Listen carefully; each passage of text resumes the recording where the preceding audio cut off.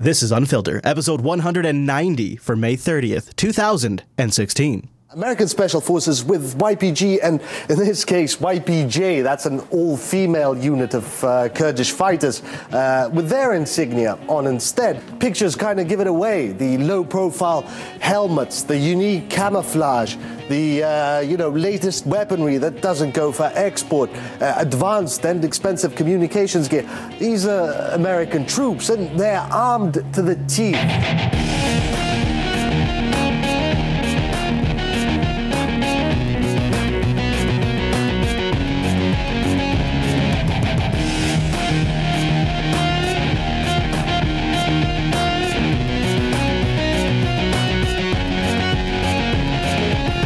Welcome to Unfilter, episode 190 of Jupiter Broadcasting's weekly show that's watching all of that news so you don't have to. It's just you and me this week on a special Monday report of the Unfilter show. Mr. Chase is out on an assignment, hobnobbing with the Mucky Mucks. We'll be back next week with a full show, and this week, there's a lot to cover. Coming up on this week's episode, we're going to get into the terrorism category in a new light.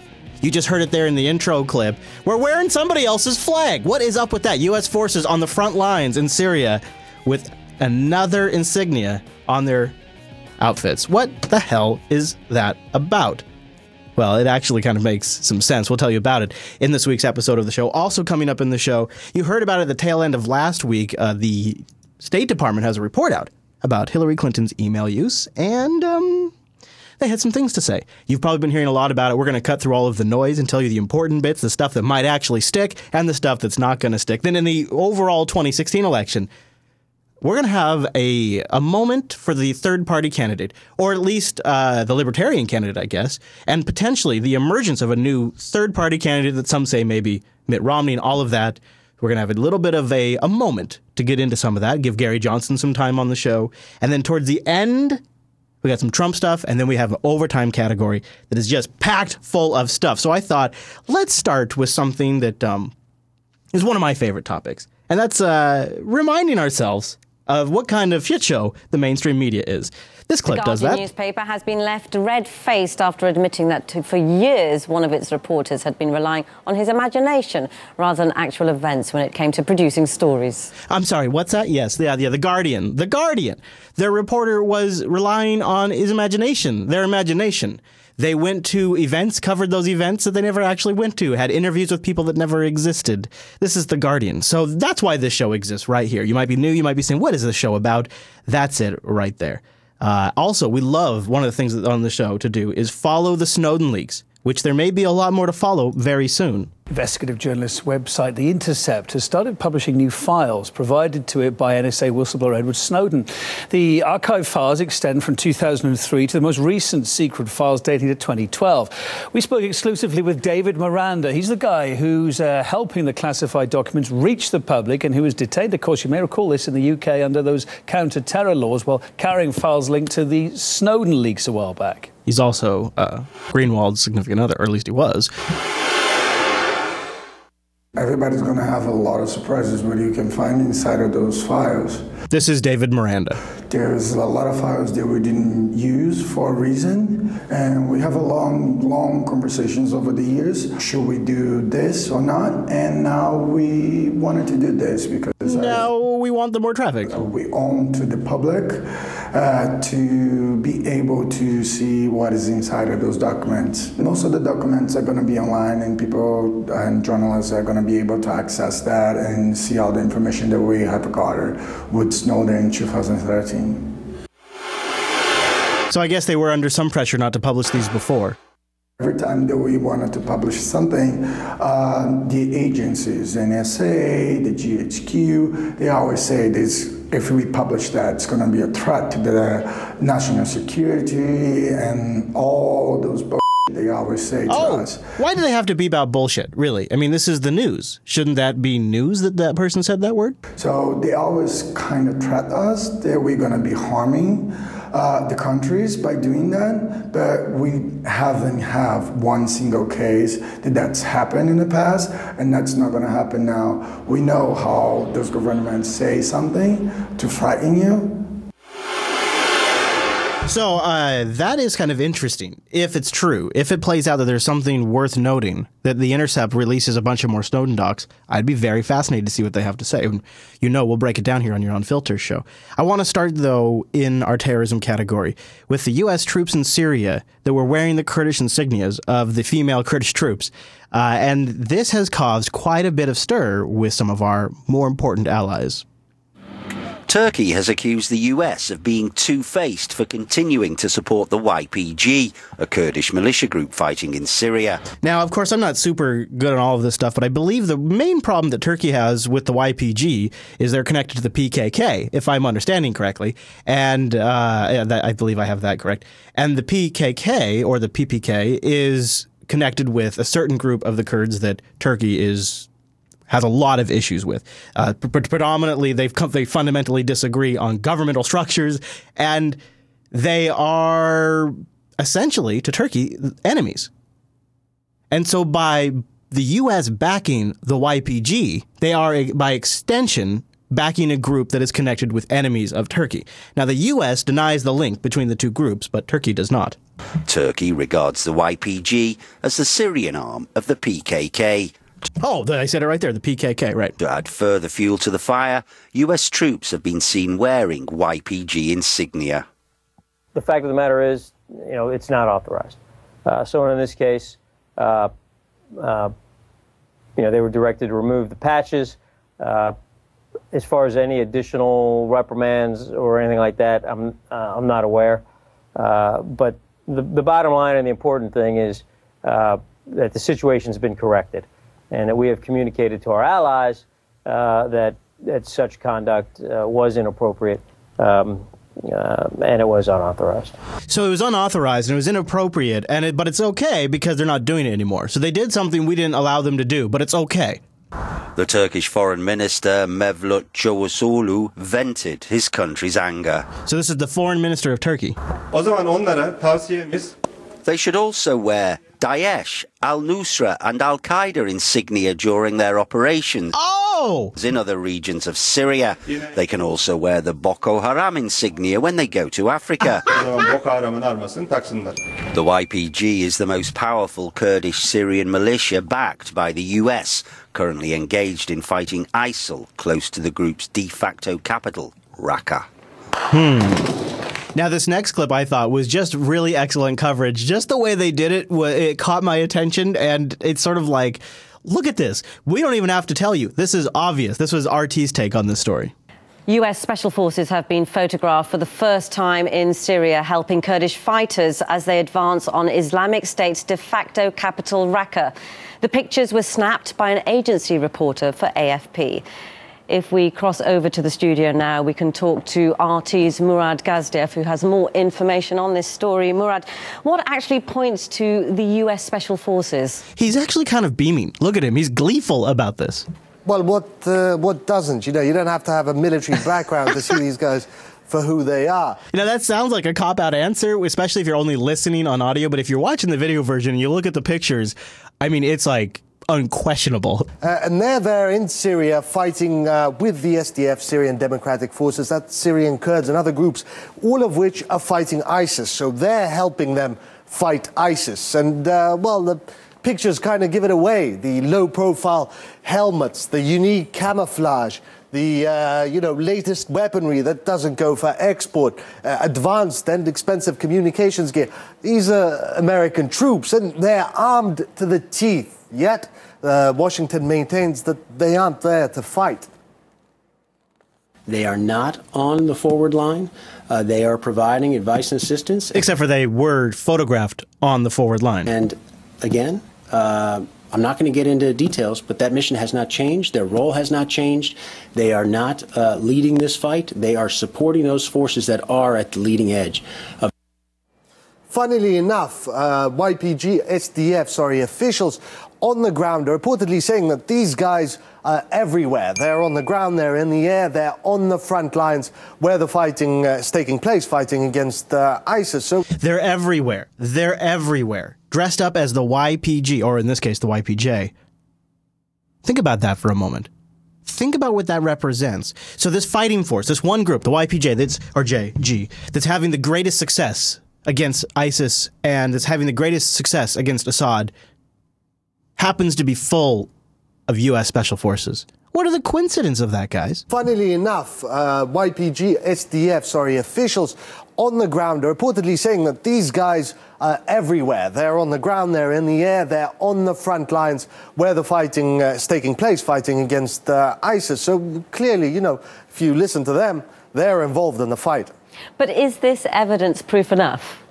Well, we've heard for a while. Obama promised there'd be no boots on the ground in Syria. Well, now you have boots on the ground in Syria. Funny thing is, though, insignia. Often the insignia, American flags, are missing from their uniforms. And you have them, American Special Forces, with YPG, and in this case, YPJ. That's an all-female unit of Kurdish fighters. Now, what is that about? I mean, they're not women, special service members. They're men. These photographs, at least, are men. So why are they... you think about what the roles of sexes that play over there in the Middle East and how much more significance they have over there than they do here. It would be weird to have that happen here in the States. That would be a weird thing if there was like a female-only troop and the men walked around with their insignia. They'd be like, oh, what's up with that? But, would it be a scandal? I don't know. But over there, I mean, that's got to be a totally different ballgame. There's got to be... I mean, did the Special Forces get is somebody pulling a fast one on the Special Forces? Is this a show of solidarity by the U.S. Special Forces? Is that what it is? Is it a statement they're making? Is it an accident? I mean, I just don't understand. In this case, YPJ, that's an all-female unit of Kurdish fighters with their insignia on instead. Certainly, that goes along with the American line of no boots on the ground, though it's no secret. And Washington, in fact, is... perhaps been taking it as a bit of a joke. I mean, there's no point in arguing the boots on the ground rhetoric. It's absolutely no point in it. I'm not disputing the fact that we have troops on the ground and they're wearing boots. So there you go. Somebody in Syria is wearing boots. So has Turkey reacted? What have they got to say about it? It's no surprise. Turkey is... hacked off, really. You have the Turkish foreign minister now saying that, take a listen for yourself. Okay, we will. Thank you. Nice. It is not acceptable for U.S. soldiers to wear YPG terrorist arm badges. This is double standards, two-faced. The YPG has made more progress against Islamic State than anyone else. Yet Turks consider these guys, as well as all Kurdish military units, apart from Iraqi ones, to be terrorists, blanket. And you now have the United States, a Turkish NATO ally, their special forces wearing YPG insignia. So, Turkey's understandably very upset about this one. RT's Murad Gazdiev, thank you for that update. What a strange story. So train and assist in an advisory role is what we were told that they're over there to do. And then we get pictures back. And they're on the front line. The other couple of things that strike me about this story is the Special Forces made no effort not to get photographed. They seem to not care they're being photographed. I have some of the photos linked in the show notes if you'd like to see them. And it's striking to me. Is it because they're so arrogant? They're not worried about being caught? Is it because they don't know that what they're doing is not being reported on at home? Why are these the first pictures? It came from the AFP. Why are these the first pictures of this we're seeing? And now we're getting a whole bunch of them coming in. There's more coming in about U.S. forces on front lines, moving with the herd of fighters. And, of course, the Department of Defense spokeshole says, well, look, this is how these troops have to fit in. This is part of clever warfare. They claim this is them camouflaging and protecting themselves. First of all, our policy here with regard to our special operations forces, that we're not going to talk very much about their activities, where they are and what they're doing for obvious reasons. They're carrying out a mission. They are exposing themselves to significant risk. And I'm not going to do anything up here that in any way gives anyone the ability to identify where our forces are operating and what they're up to at any moment in time. Perfect shield. That. Well, I do. I appreciate that concern, but these are photos that are now. So he says, I don't want to do anything that's going to endanger our troops. A legitimate concern, but also a go-to excuse for not talking about these things, right? And this is the go-to. But the reporter says, well, look, this is public information. That concern, but these are photos that are now publicly available, and from the video that I've seen, it appeared that there wasn't any real reluctance to not be filmed, to not be photographed by the Special Operations Forces.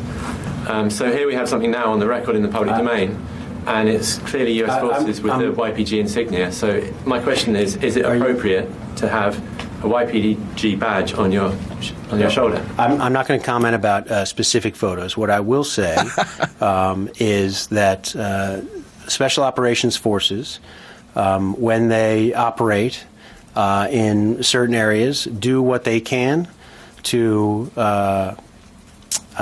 if you will, blend in with the community to enhance their own protection. If that was true, then wouldn't they go with YPG insignias and not YPJ if they're trying to blend in?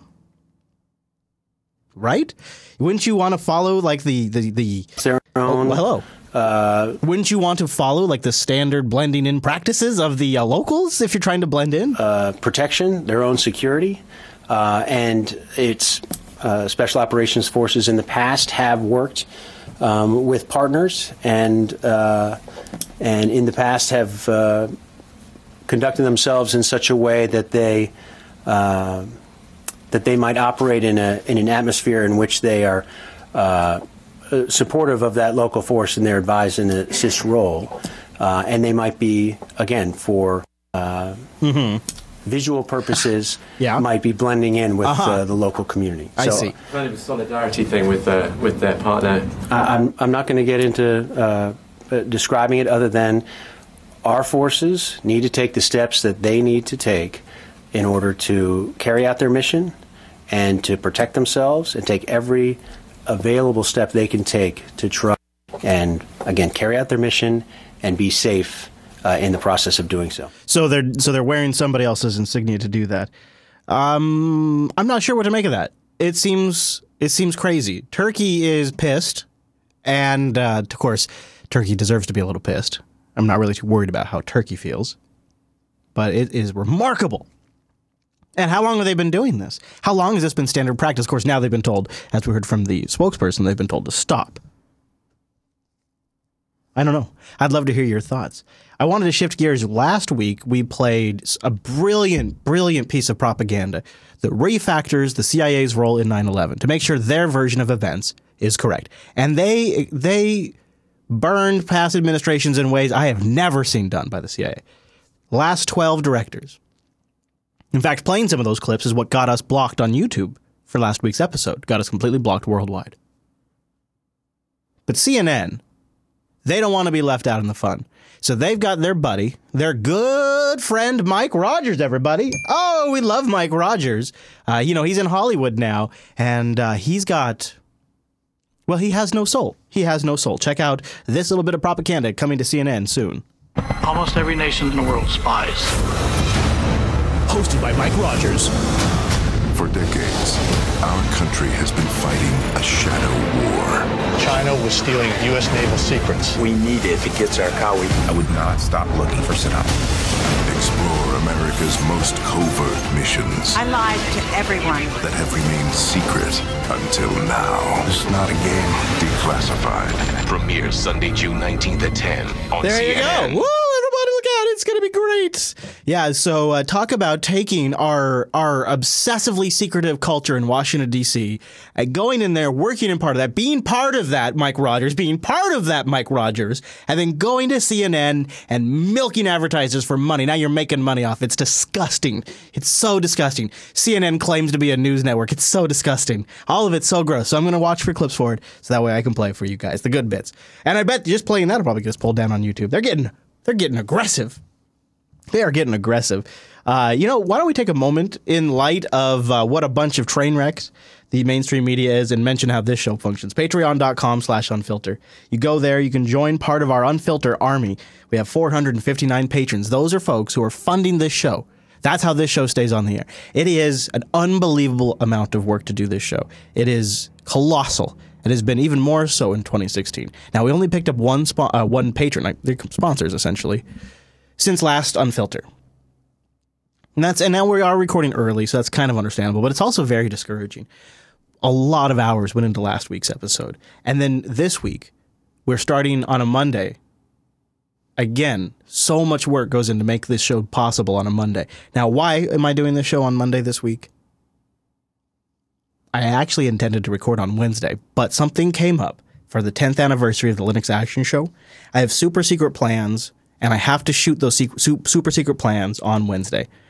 And it's going to take me far away from the studio, and I won't be able to make it back in time to prep and do the show on Wednesday. But it's, Linux Action Show's 10th anniversary is just around the corner, and it's a rare opportunity to get to do this. So I've got to go do it on Wednesday. So once we realized that's the way the schedule was lining up, producer Matt and I doubled down to make sure that we could do a show on Monday.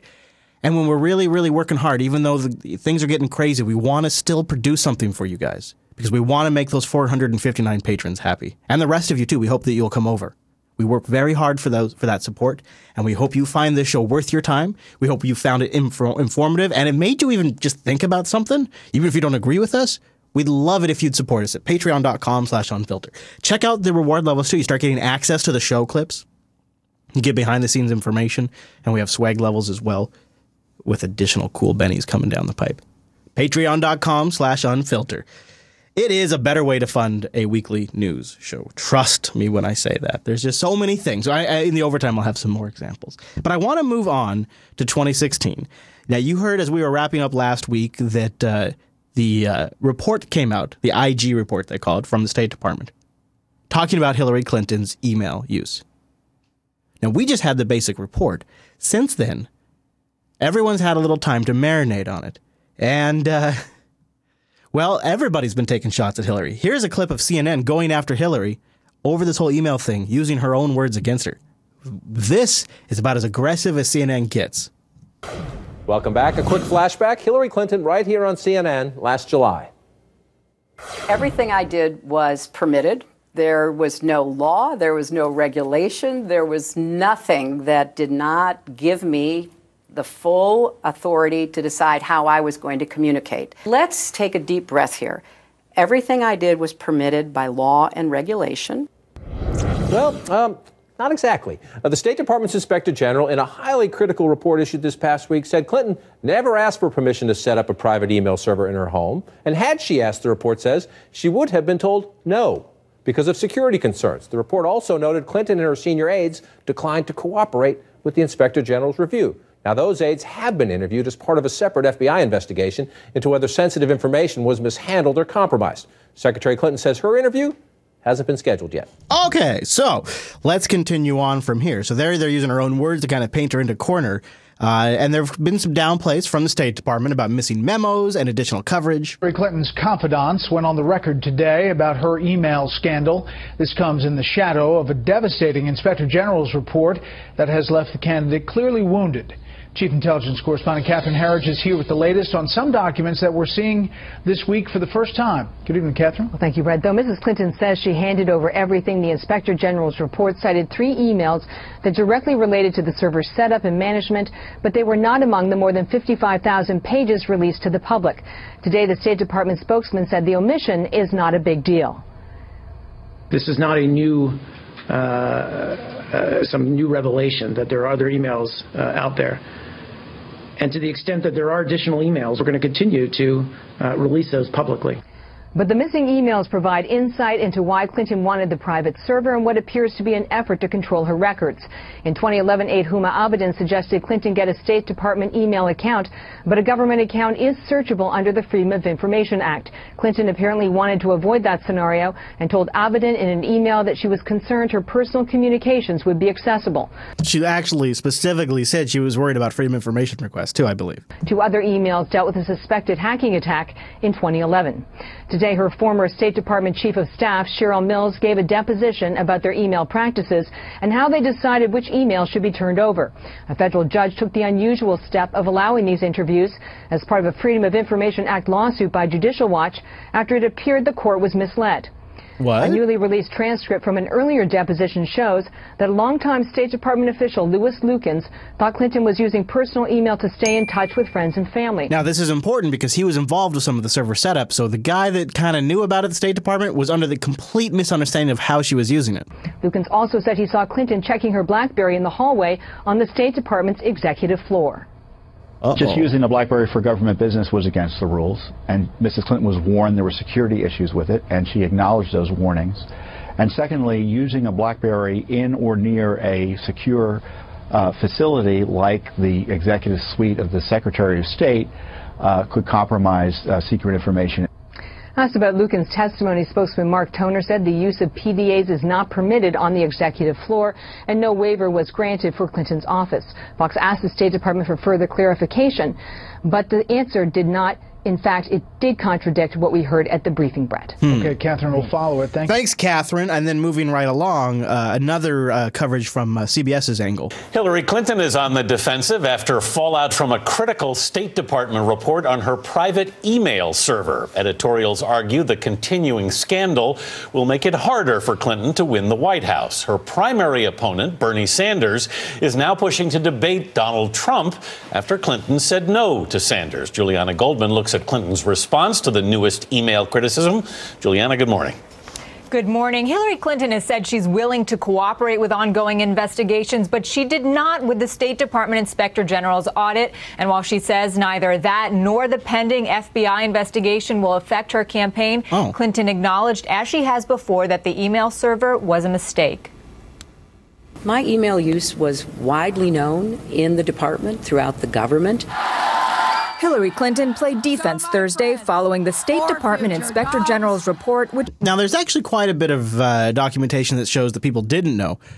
She was having problems getting in through the spam filters. They didn't know that that was her that was actually emailing them. Concluded diplomatic security officials did not and would not approve her exclusive reliance on a personal email account.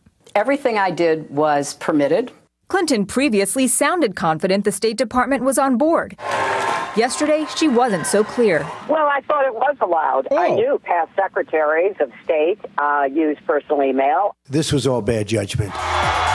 The Republicans' presumptive nominee, Donald Trump, seized on the report, citing it as proof Clinton isn't honest or transparent. It's devastating, the report. It's devastating. You look back at her history, and this is her history. Actually, the report also doesn't say that there was a precedent set by past secretaries of state. It talks about Colin Powell, I believe, but his personal email wasn't necessarily used for work correspondence.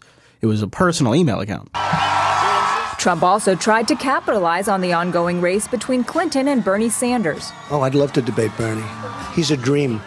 If we can raise $10 or $15 million for charity, which would be a very appropriate amount. So you probably heard about this, right? You heard about Trump saying he'd debate Bernie. Why don't we switch over to that? Here's the original genesis of that whole thing. You probably have heard this as well, but not all places are playing the full origin of this.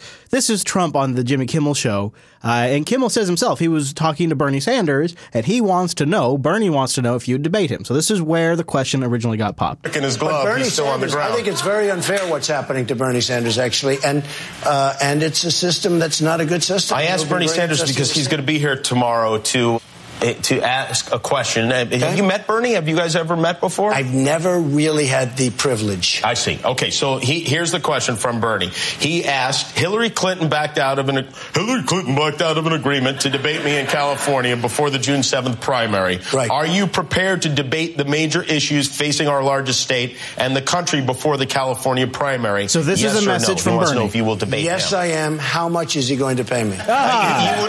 You would do it for a price? What would the price be? If I debated him, we would have such high ratings, and I think I should take that money and give it to some worthy charity, okay? So if it was done for charity, you would agree to do that? Yeah, it's a nice cover. At first, I think he just wanted to get paid. And then he thought, I should probably mention it should be for charity. So Trump was on, Trump was off, and then he releases a statement.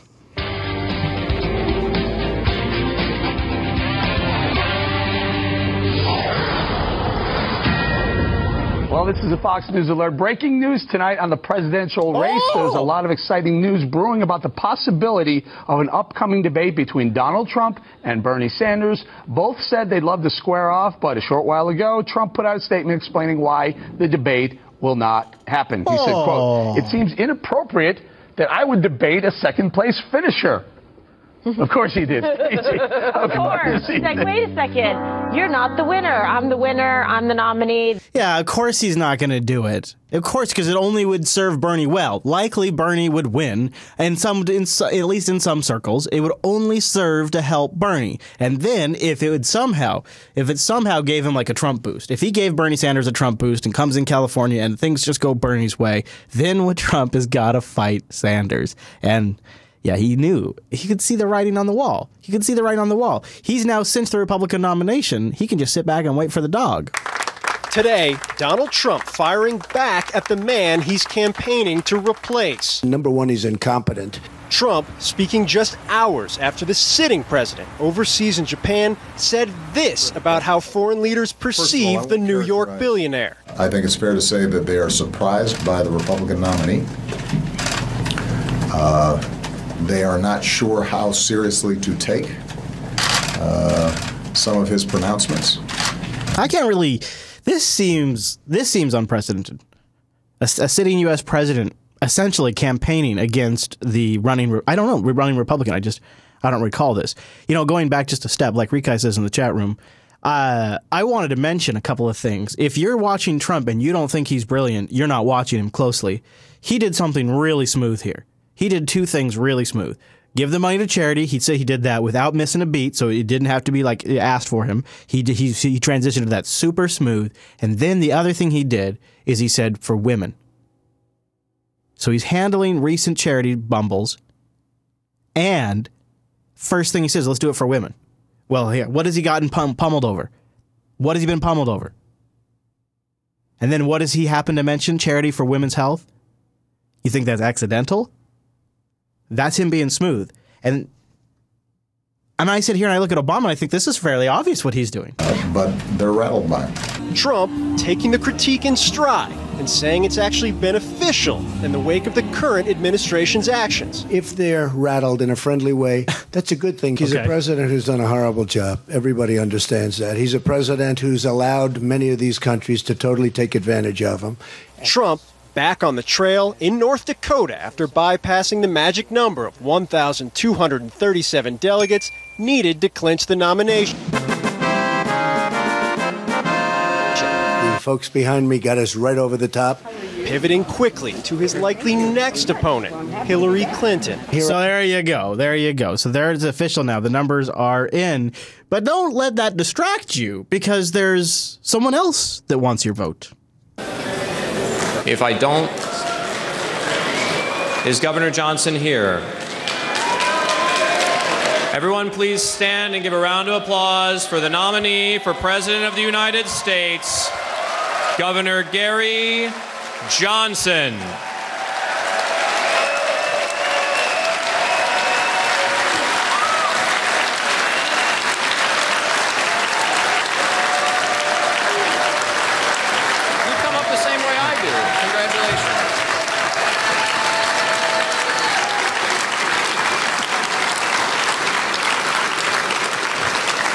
Thank you very much. You have no idea how much what just happened means to me. Thank you. So I'm wondering, is Gary going to get any coverage? Is there ever going to be any hope for a President Johnson? But to my surprise, he's actually gotten some coverage, even on Fox. 14 minutes before the top of the hour, the Libertarian Party nominating former New Mexico Governor Gary Johnson as its presidential candidate for the second time. In 2012, Johnson barely got 1% of the popular vote, but a recent poll shows 10% of voters now prefer him as their pick for president. So could he actually be a deciding factor? Now watch, they're gonna introduce Gary here and ask him a few questions, and I kind of like the way Gary does this. He seems to sort of not take them very seriously, but they spin him in a way that you're going to hear others take advantage of. They spin him in a way immediately to give him sort of a to give the viewer a certain perspective on Gary Johnson. 2016, let's ask him, Libertarian Party presidential nominee Gary Johnson. Good morning. Good morning, sir. Good morning. Thanks for having me on this morning. So, Governor Johnson, I live down in Washington. There are a lot of reporters and people who talk about the race all the time. You're known, the most famous position that you have is that you want to legalize pot. Do you think that that's why you got 10% this time? Now, don't be fooled. That's not his. I mean, the only reason that's his most known position is because that's the position they always talk about when they talk about Gary Johnson. That's why. Why don't you talk about his position on the Federal Reserve? That seems rather interesting. Why don't you talk about his positions on tax or states' rights? That seems rather interesting and would be probably much more of a bigger deal than his position on pot, which most of the society kind of comes to an agreement on. They just meh about the whole damn thing when you poll them. So why that? Why? So that way everything he says is spun with, oh, that's the pothead. That's the pothead answering. Oh, he's probably stoned right now. Look at him. He's a stoner, that pothead. Pot. Do you think that that's why you got 10% this time? Oh, no way. Look, I'm fiscally conservative. I'm the small government guy. If you want small government, I've really got a proven record. And Bill Weld was also nominated this weekend as my vice presidential candidate. So we are two governors that have served in heavily blue states. You see how it becomes political suicide to say you're for legalization? Even though it would make the most sense for society, and how the war on drugs has been a colossal failure. And our jails are overrun with people that don't deserve to be in there. And it's literally destroying families. But because of the way the media now paints you, it becomes political suicide to say you're pro-legalization, even though it's the humanitarian position to take. As Republicans, so we're small government guys, but we're also socially liberal. And I think that's the makeup of most people in this country. And I think the Libertarian Party actually represents most people in this country, but they just don't know that they're libertarian. This is going to be a race to watch. Now, I wanted to show you a few spotlights from the Libertarian Party debate. It's good. There's a few good highlights, and of course, there's a few famous names that, well, maybe aren't helping the overall Libertarian Party's image. Mr. McAfee. This government survived, and this nation survived for 150 years with no income taxes. How is that possible? He's kind of shaking and twitching as he talks. His whole body is moving, and he can't stay still. We had a government that was doing reasonable things at small cost. No taxation that involves the sweat of your brow can possibly be legal. And taxation was illegal until 1916. We can fund this government voluntarily. We have national parks. If you want to go to the park, pay some money. If you want to drive on a road, pay $1 for every 1,000 miles you drive. We can do this. But to do this, we have to stop the insanity of a government out of control and growing like a weed. And we can do that. Mr. Perry. With all due respect, your question is invalid because it presumes there are essential duties of government. Now, here comes this guy. Now, Darryl Perry, you're going to have to listen just here for a moment. But you remember what I say? So first you start with McAfee. He's sitting there up there shaking like a leaf. And then you got this guy. Gary Johnson, it's kind of the best choice if you didn't want the Libertarian Party to look very extreme. Now, agree or disagree with him, what he's about to say and the way he looks, you would say he's extreme. I think most people in the U.S. politics would say these are extreme, loony, fringe positions, and they're not helping their cause necessarily. At the same time, I like some of the things they say. In fact, let's let this guy. I won't do much of this, but let's let this guy. It was such a good lead up. With all due respect, your question is invalid because it presumes there are essential duties of government. If you want NASA to exist and send things into space, write a check to That'll NASA. work.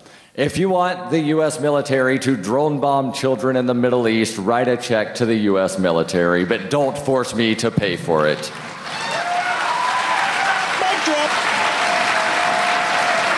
Mr. Peterson, what government cabinet positions would you eliminate? Well, I'm from Missouri, and we love our guns and our whiskey, which is why I think that the ATF, the alcohol, tobacco, and firearms industry, ought to be a... Whoa, wait for it before he says it. Wait for it. Hold on. What's he going to say? What's he going to say? The alcohol, tobacco, and firearms ought to be completely abolished, right? That's what he's going to say. Abolished. Mr. Peterson, what government cabinet positions would you eliminate? Now just wait for it. Well, this I'm is from great. Missouri, and we love our guns and our whiskey, which is why I think that the ATF, the alcohol, tobacco, and firearms industry, ought to be a store, not a government agency. What? The President of the United States does actually have the authority to effectively end one institution of the federal government, and that's the DEA, and here's how. We can end the federal war on drugs by instructing the chief of the DEA to set the federal drug schedule of all drugs to 0. This would effectively kick the war on drugs back to the states, and we could end the DEA that way. Yeah, sure. Mr. McAfee, would you have voted in favor of the 1964 Civil Rights Act had you been in the Senate? As many of you know, my wife is black. And having spent 3.5 years living 24 hours a day with her, I can assure you that legislation in no way ended discrimination. So the clip is in the supporter sync if you'd like to watch the entire thing. But it was an interesting show, I thought. I thought it was rather interesting. Now, Gary Johnson also made some headlines. Maybe he's taking a playbook out of Trump's card this would be a good moment to perhaps jump ahead a few seconds if you're listening somewhere where language is not safe, because Gary Johnson was trying to get your attention. It was kind of a misfire on my part when I called him a pussy. Donald Trump's a pussy. But the point was that, you know what? I've climbed the highest mountain on each of the 7 continents. I'm going to do a 3,000-mile mountain bike ride here upcoming. Trump's a pussy. I think that Donald Trump alienates more than half of Republicans. Deporting 11 million illegal immigrants, building a fence across the border, killing the families of Islamic terrorists. Free market, but I'm going to force Apple to make their iPads and their iPhones in the United States. If it gets down to being in the presidential debates and he's got anything to say about me, which I'm sure he will, I'll just start off the fact that he's a pussy. I don't know what to make of that. Well, I thought maybe that we'd let Gary Johnson take us out right there. This will end the main portion of the show. Overtime's still coming up, so don't go away. But that's your main headlines for the day. It's unbelievable. You can give us more stories over at unfilter.reddit.com. That's where you can supply us with your thoughts, your ideas, your links. Check out the show notes for additional links this week. Also, if you're an Unfilter supporter and you haven't gotten the BitTorrent sync yet, we're looking for a new system. So if you have a replacement, send it in unfilter.reddit.com. At Chris Elliott is where you follow me, jupiterbroadcasting.com/calendar. We might be live for the Tuesday, June 7th event. See you then.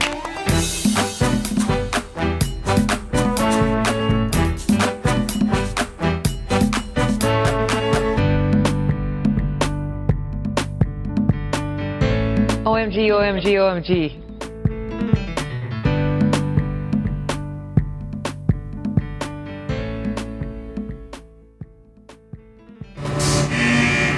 Oh no. You smell that?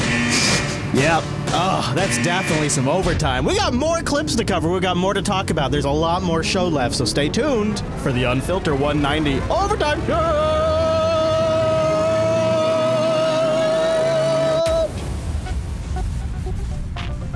So because it's a Monday edition, we're a little light on new supporters.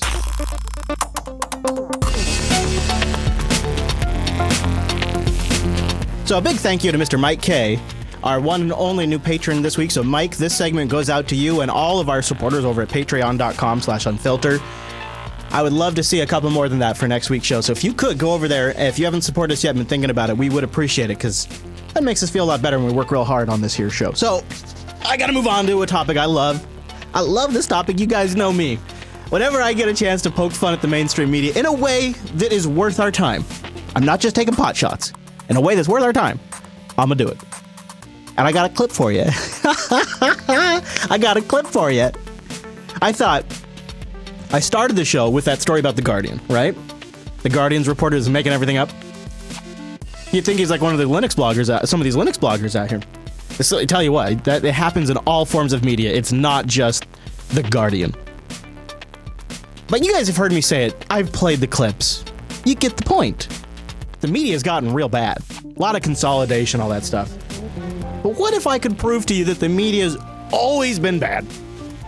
See, we have this nostalgic, back in Walter Cronkite's era, when Cronkite, before Brightwire, like there was some sort of point in time when the mainstream media was great and perfect. By the way, before I go in, I want to mention, I was rushing on the way out. We may or may not be live for the June 7th California primary. Check the calendar for that. I kind of want to do live coverage, but I'm going to wait and see if Mr. Chase is available. So we may be doing that live next week, if you'd like to join us for that and call in and whatnot. Okay, so now back on track. Sorry, just want to make that quick announcement. I want to take you back in time and show you from 1980 how bad the mainstream media always has been in such a great way. Today's teens seem to thrive on breakdancing, but Karen Marks tells us tonight on Health Desk, improper breaking could leave parts of your body broken. Karen, tell us about it. Now, I've never tried it myself. You may be surprised. No, of course not. Very surprised. But I'm they're talking about breakdancing. told it's not easy to spin around on your head, and health professionals say it may not be safe either. So even back in the day, for breakdancing, they were running health scare reports about it. When breakdancing was a new thing, they had, this may break you. Seeing some injuries from breaking.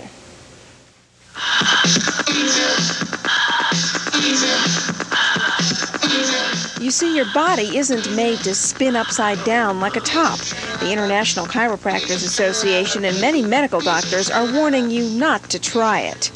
The entire weight of the body and additional momentum is just too much for the supporting structures.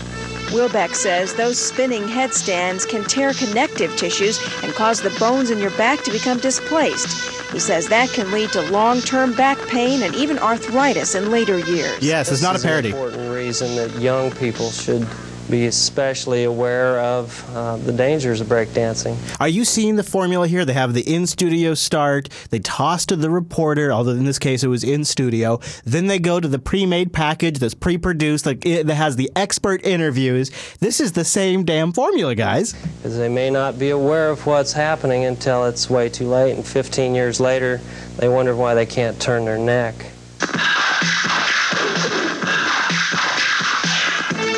These teenage break-in enthusiasts admit breakdancing can be dangerous if you don't know what you're doing. They say before trying a new and difficult move, you should ask someone to show you how to do it.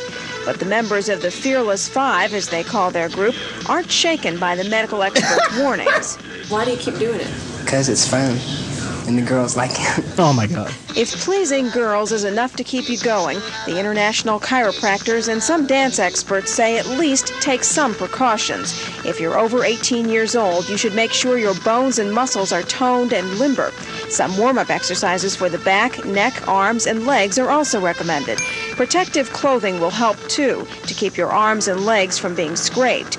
And not many breakdancers would go for this one, but the chiropractors advise you to wear elbow and knee pads, gloves, and supportive taping for joints. Oh, no. After all, avoiding injury now may mean you can keep pleasing the girls for years to come. No! Good point, Karen. Yes, well, this may not please the girls, but if you've had any spinal, back, or neck injuries, you should not be breakdancing at all. Okay, thank you very much, Karen. A little advice for the breakers. We need advice for the people who are suffering from heat stroke. We need a break from the heat. Right. Oh my God. It was worse than I remembered.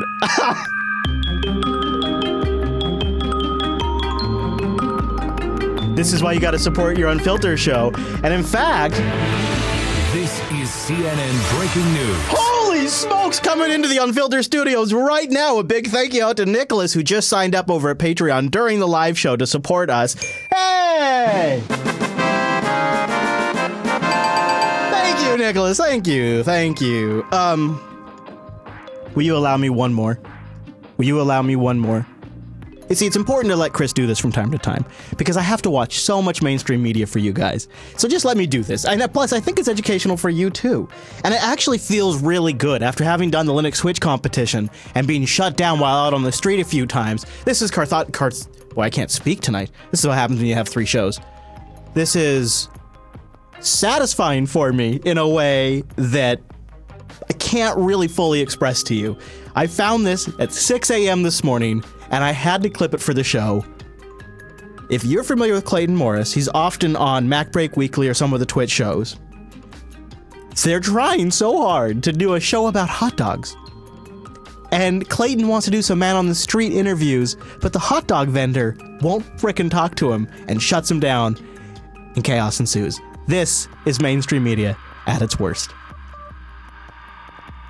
Now, one of these things is not like the other. It sounds like a song, right? Well, the controversy over whether or not a hot dog is classified as a sandwich reignited this Memorial Day weekend. Merriam-Webster getting grilled over this tweet saying, "Have a great Memorial Day weekend. The hot dog is a sandwich." They point to the definition of a sandwich, which is 2 or more slices of bread or a split roll having a filling in between. Well, many people are outraged, including one person who even calls this terrorism, according to a tweet. Oh, come on. You know, it sounds like an overstatement, but when you attack a hot dog, you're not just deriding a cylindrical meat product. You're attacking America. The We fabric sent our of the United correspondents. States. That's exactly right.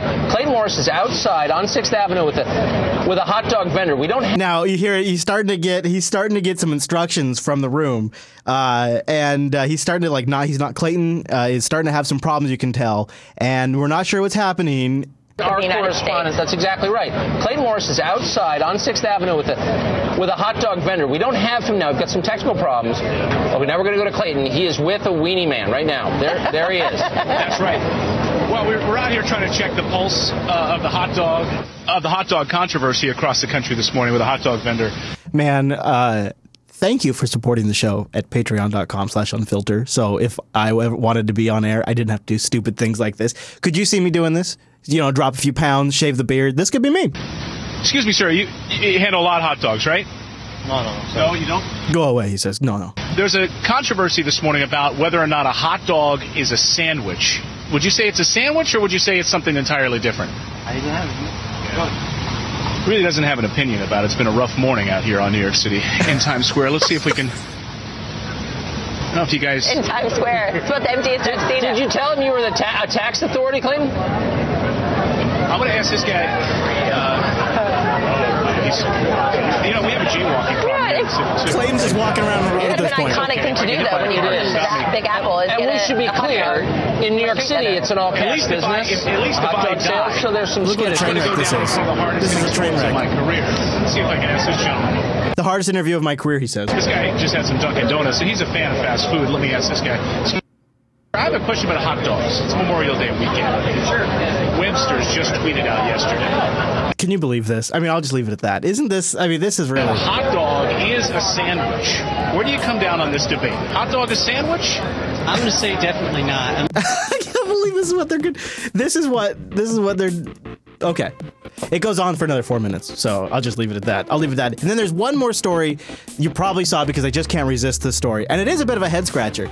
Finally tonight, it could be your new home, or make that homes, plural, an entire town up for auction with a starting bid of $1 million. All right, here's what we got to do, guys. We got to get together. We got to get together as a group, and we're going to buy this town, and we're going to make it the Jupiter Broadcasting Paradise. It'll be a production town. The whole town will be used for production. We'll set up a mecca of like-minded individuals, and we'll inhabit this town. And this is where we will exist. We will follow our own laws, our own rules, and I will never wear pants. What could go wrong? A secluded locale that already has just about everything you'd find in most towns, except, of course, neighbors.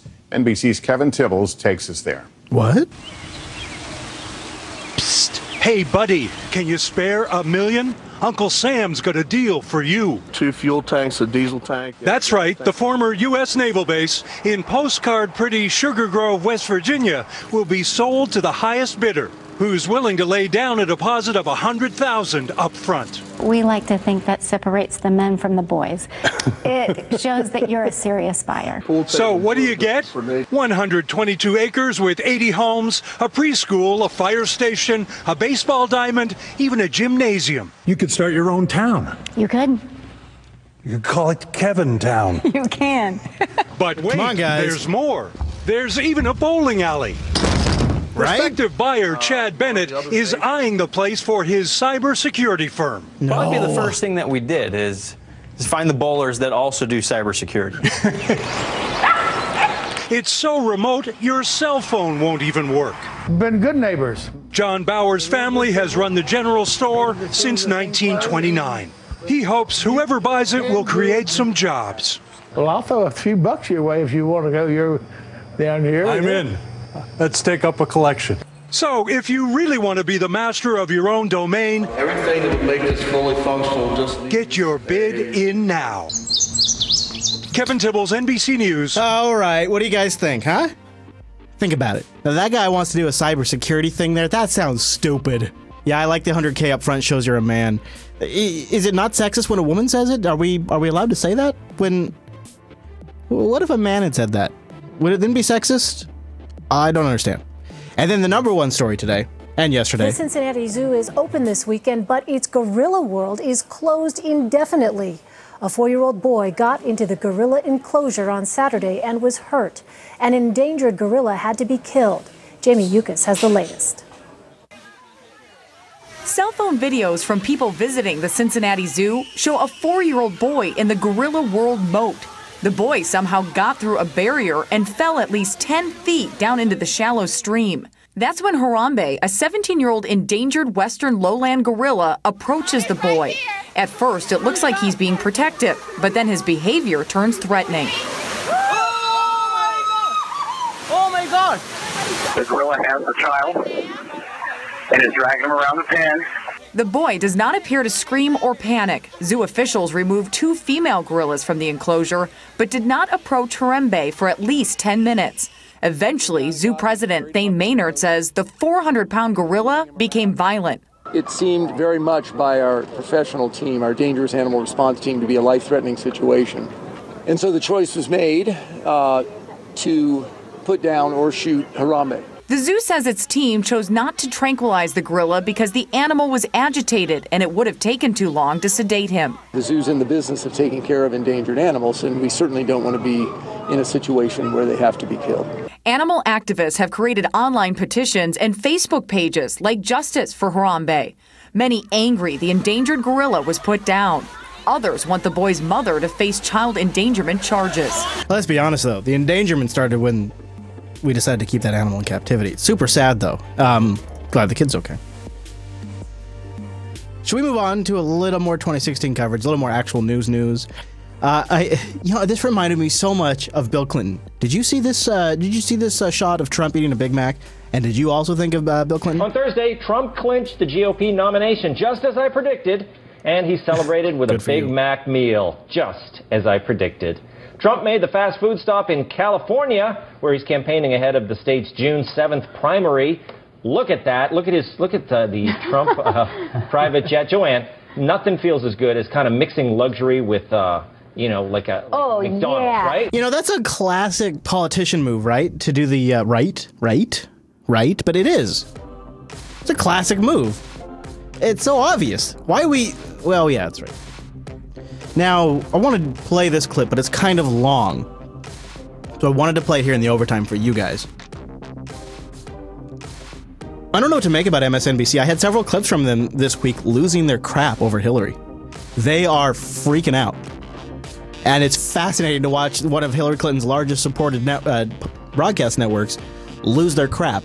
And the Morning Joe is sort of a reverent show amongst liberals. It's the morning show for a lot of them that are very news focused. And this piece ran on Morning Joe, and it's scathing about Hillary. In fact, they say that her deceit is mind-boggling. This is on MSNBC. Rules have been clarified since I left about the practice. Having said that, I have said many times it was a mistake, and if I could go back, I would do it differently. You have said that you would talk to anyone, any time about your emails, yet you did not cooperate with State Department investigators, an agency that you ran. Why? Well, I have talked about this for many, many months. I testified for 11 hours before the committee, the Benghazi committee.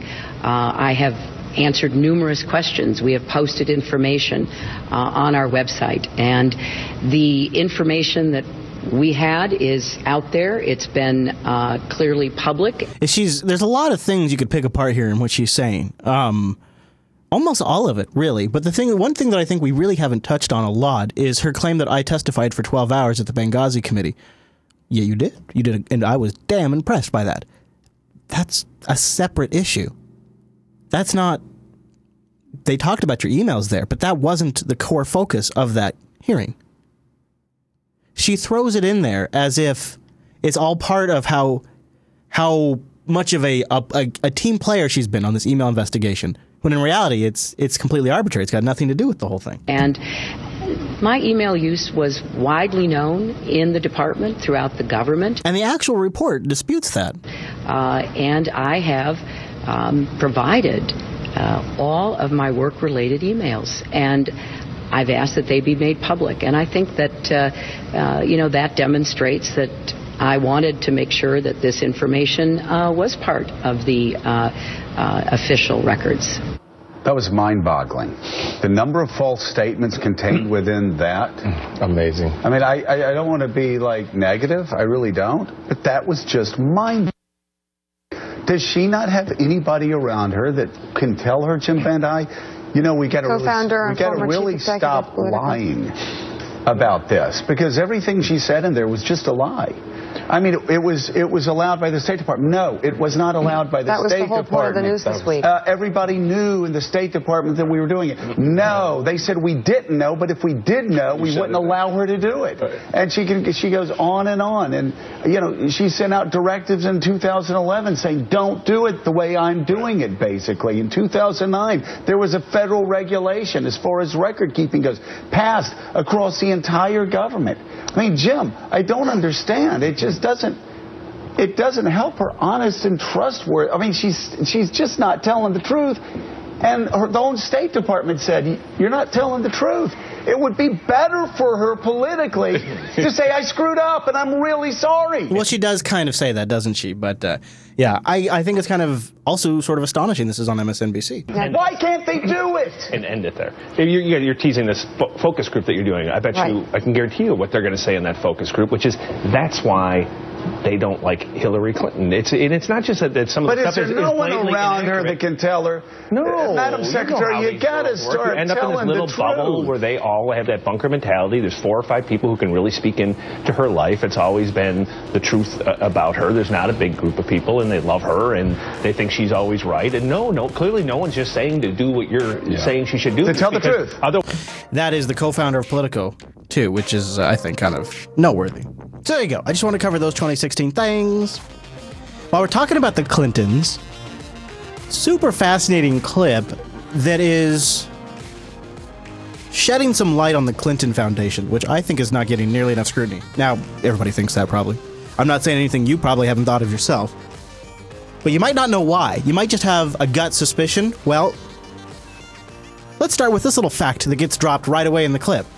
The Clinton Foundation, which now is a global initiative that works around the world, was involved in 9/11 disaster relief, Haiti disaster relief, has sold AIDS medication around the world. The Clinton Foundation, which is a charity, a tax-free charity,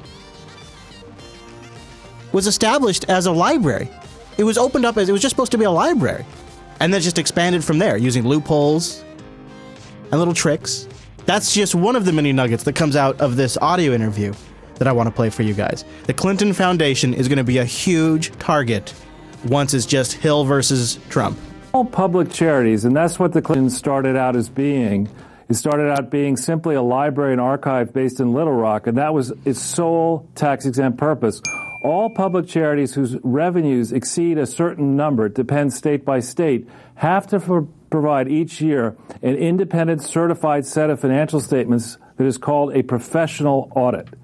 The Clinton Foundation, since inception on October 23, 1997, has tendered into the public domain documents that purport to be audits, but they're not audits. They're not compliant with the actual tough regulations that exist in places like your state, California, my state, New York, and around the world. And when you start pulling beneath the surface and looking at the actual financial statements and cross-checking them, These financial statements can readily be cross-checked. There shouldn't be discrepancies. They can be cross-checked for the foundation alone, and they can be cross-checked for their disclosures against the disclosures of charities that say they gave amounts to the Clinton Foundation. For the last 15 months, I've been doing that type of painstaking work, and the discrepancies in the numbers that we see run in the many hundreds of millions of dollars. Okay, well, let me ask you this first before we even get into the nitty-gritty of the independent audits and what laws they might be breaking there. How do you know? You say you've been analyzing this for 15 months. Man. What kind of access to records do you have, and what records are you looking at to determine this? All right. Well, that's a good question. So the starting place for the Clinton Foundation, for the people who don't know better, is to look at their own website. And there they put up information, financial reports that go back to 1998, but audits that start in 2004. So in the beginning, there's a bunch of missing information. The versions that they put up on their website are very different, materially different from the versions that you can find by looking in the states where they have operated inside the United States and outside the United States in online databases that are freely accessible. The second thing you can cross-check are press releases issued by the Clinton Foundation and others at the time that these major donations and grants are made. So he's looking at public records, the foundation's own records on their websites, and records from companies that they worked with, the states they worked with, and press releases. He's cross-checking all of them and saying the numbers don't add up at all. The third thing you can check, which I've checked, are after-action audit reports. The big governments that give money away have had troubles. So, for example, the government of Norway, the government of Australia, the government of Canada, the government of Ireland, the government of the UK. Each of these organizations and multilateral organizations will do special reports on a country, the progress in a country, and they contain extensive reports that don't foot. But the biggest place to start is with the largest donor, and the largest donor to the Clinton Foundation is a name very few people know. It's called Unitaid. Out of the $2 billion in declared contributions, which may or may not, and most likely are not the total amount of money sent towards the Clinton Foundation, of that $2 billion, $600 million came from one organization based in Switzerland. Wow. All right, so this lack of independent audits then that the Clinton Foundation almost fudged to make it look like they did conduct. If they didn't conduct them, as you found, what laws does this violate? Does that violate local law, state law, federal law, charity law? What does that violate? All right. The principal law that it violates is charity fraud solicitation law. This is a charity that, while we're on this broadcast, is raising money over the internet. It may be using the phones to do it. It may be using the mails. And it's doing this broadly to the public. So when you engage in that type of behavior, your forms, all your filings have to be true and accurate. There's special laws that apply to charities. Charities may not engage in, quote, any illegal activity. So all these forms have to be accurate. They are not accurate. They are raising money. And worse, they are engaged in disaster relief. After the various disasters, 9/11, Katrina, and the frauds that happen, Americans and others are very generous people. We see a disaster, money flows towards a charity. After disasters were exposed starting in 2001, the federal government tightened the sentencing guidelines, the FBI did, for disaster relief charity fraud. And these people are engaged in disaster relief charity fraud. So the penalties for that, and mind you, it's not like Peter Schweitzer's book. You don't have to prove quid pro quo. All you have to show is they are soliciting, which they admit, and that their forms and filings are materially false and misleading, which I believe they are. In other words, that might just be all it takes for them to be a bogus operation, which is a pretty thin line for somebody like the Clintons to walk. Isn't that something? I found that to be absolutely fascinating. The foundation has got to be her weakest spot, and a great spot to expose corruption. Because you know that's what that's about. I got one more audio-only Clinton thing for you. This is a former friend of Bill Clinton. About 7 years older, I think she was. And she recounts a story about doing coke with Bill. Now, there is a lot of reports that Bill's been into coke. But we've never really heard a situation described in quite this much detail. I'll leave it up to you to determine if it's legit or not. I was the older woman. You know, I'm 7 years older than Bill, and I think that that's the reason that he confided in me, because, you see, his mother was the central part of his world, his life. And he didn't ever really have a strong father figure. And I think he felt like he could talk to me like he would talk to his mother. We laughed a lot and we had fun. Of course, he didn't need it, but I think maybe it had become a habit that he smoked marijuana and that he did coke. Actually, I just realized this is a table. It's funny, just sitting here, all my furniture I've collected through the years, but this is the couch he sat on, that's the table. When he did coke, he brought a little, like a woman's cosmetic case. That's the only thing I can describe. So he brought it with him everywhere he goes, it sounds like. He had a nice case, and he had himself a bit of a coke ritual. And he put it down here, pushed everything aside. Of course, he was a little bit bigger than me. And he rolled it out, and there was this little mat, and he sprinkled this white powder.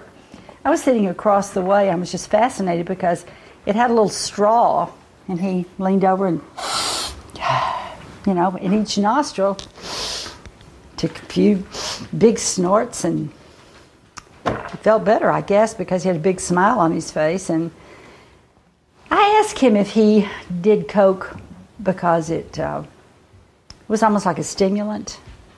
He said it just made him feel better, gave him more power, made him feel courageous. And I didn't question it because everybody has different ways of getting high. I go running and I get a high. But if you ever saw pictures of Bill, he didn't run much. But he did do coke. He did do coke. Coke.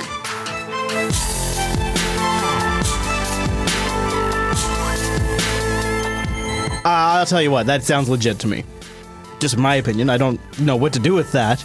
But the way she described him having a carrying case and a little ritual of setting it up and making him sound, what did she say, more courageous? I've never done anything like coke, but I can tell you that sounds legitimate to me. That feels real.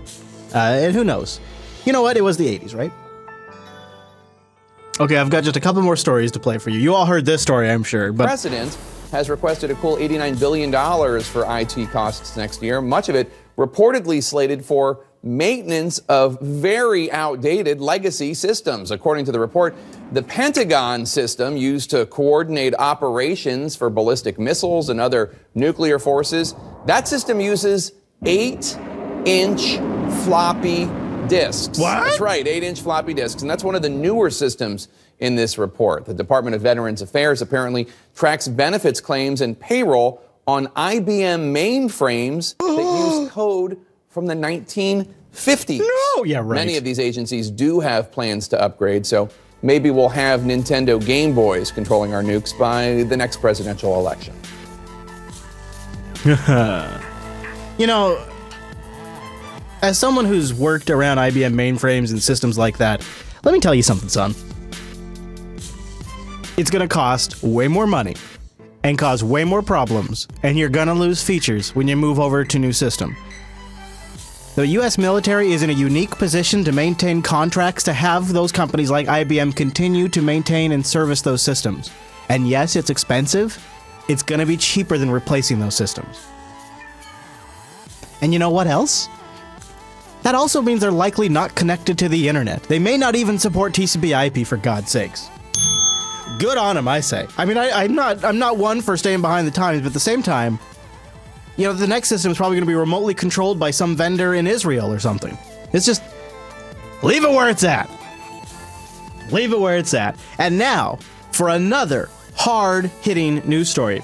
This is what happens when it's Memorial Day weekend. This must be what this is.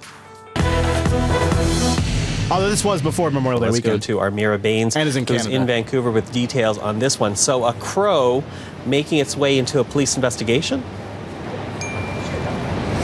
Yeah, well, Michael, it's hard to keep a straight face. We are talking about a crow that's accused of flying away with a knife from a crime scene. Now, this happened on Tuesday. Vancouver police were called to the scene of a burning car. There, they say that they were confronted by a man who had a knife.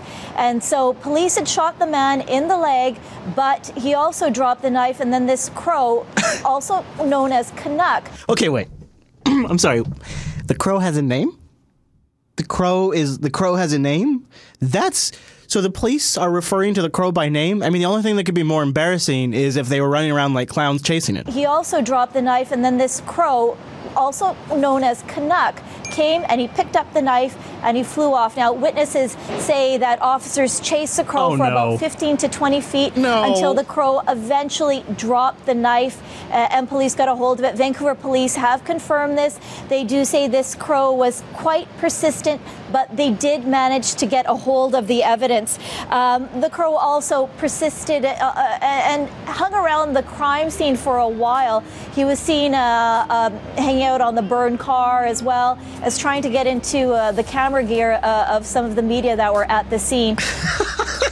I can't. Girl, I can't. Now one of my favorite clips of the day. This is just so great. The media has a high opinion of themselves, really. And Chris Hayes is at the top of that list. And they do these typical shots, walking out in between the crowds, cutting between the people. We're just starting to see a lot of them man on the street. As planned. They wanted to be peaceful. They wanted to come out. Trying to get a sense, so you go through the most crowded territory and you stream it live. Be organized, have their side. Just hope somebody doesn't have their pants down. Which they made days ahead of time. Of course, have the usual chants that we hear, their usual songs. And so far, it has been peaceful.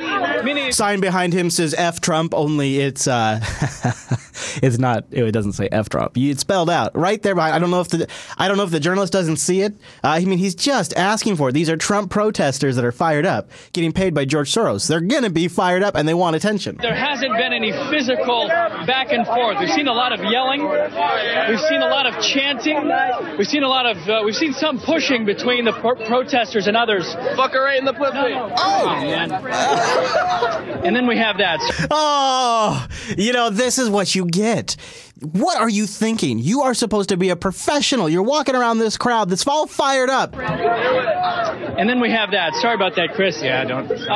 Chris Hayes like, let's not bring attention to that. Protesters and others. Fuck her right in the pussy. No, stop. And then we have that. Sorry about that, Chris. Yeah, don't.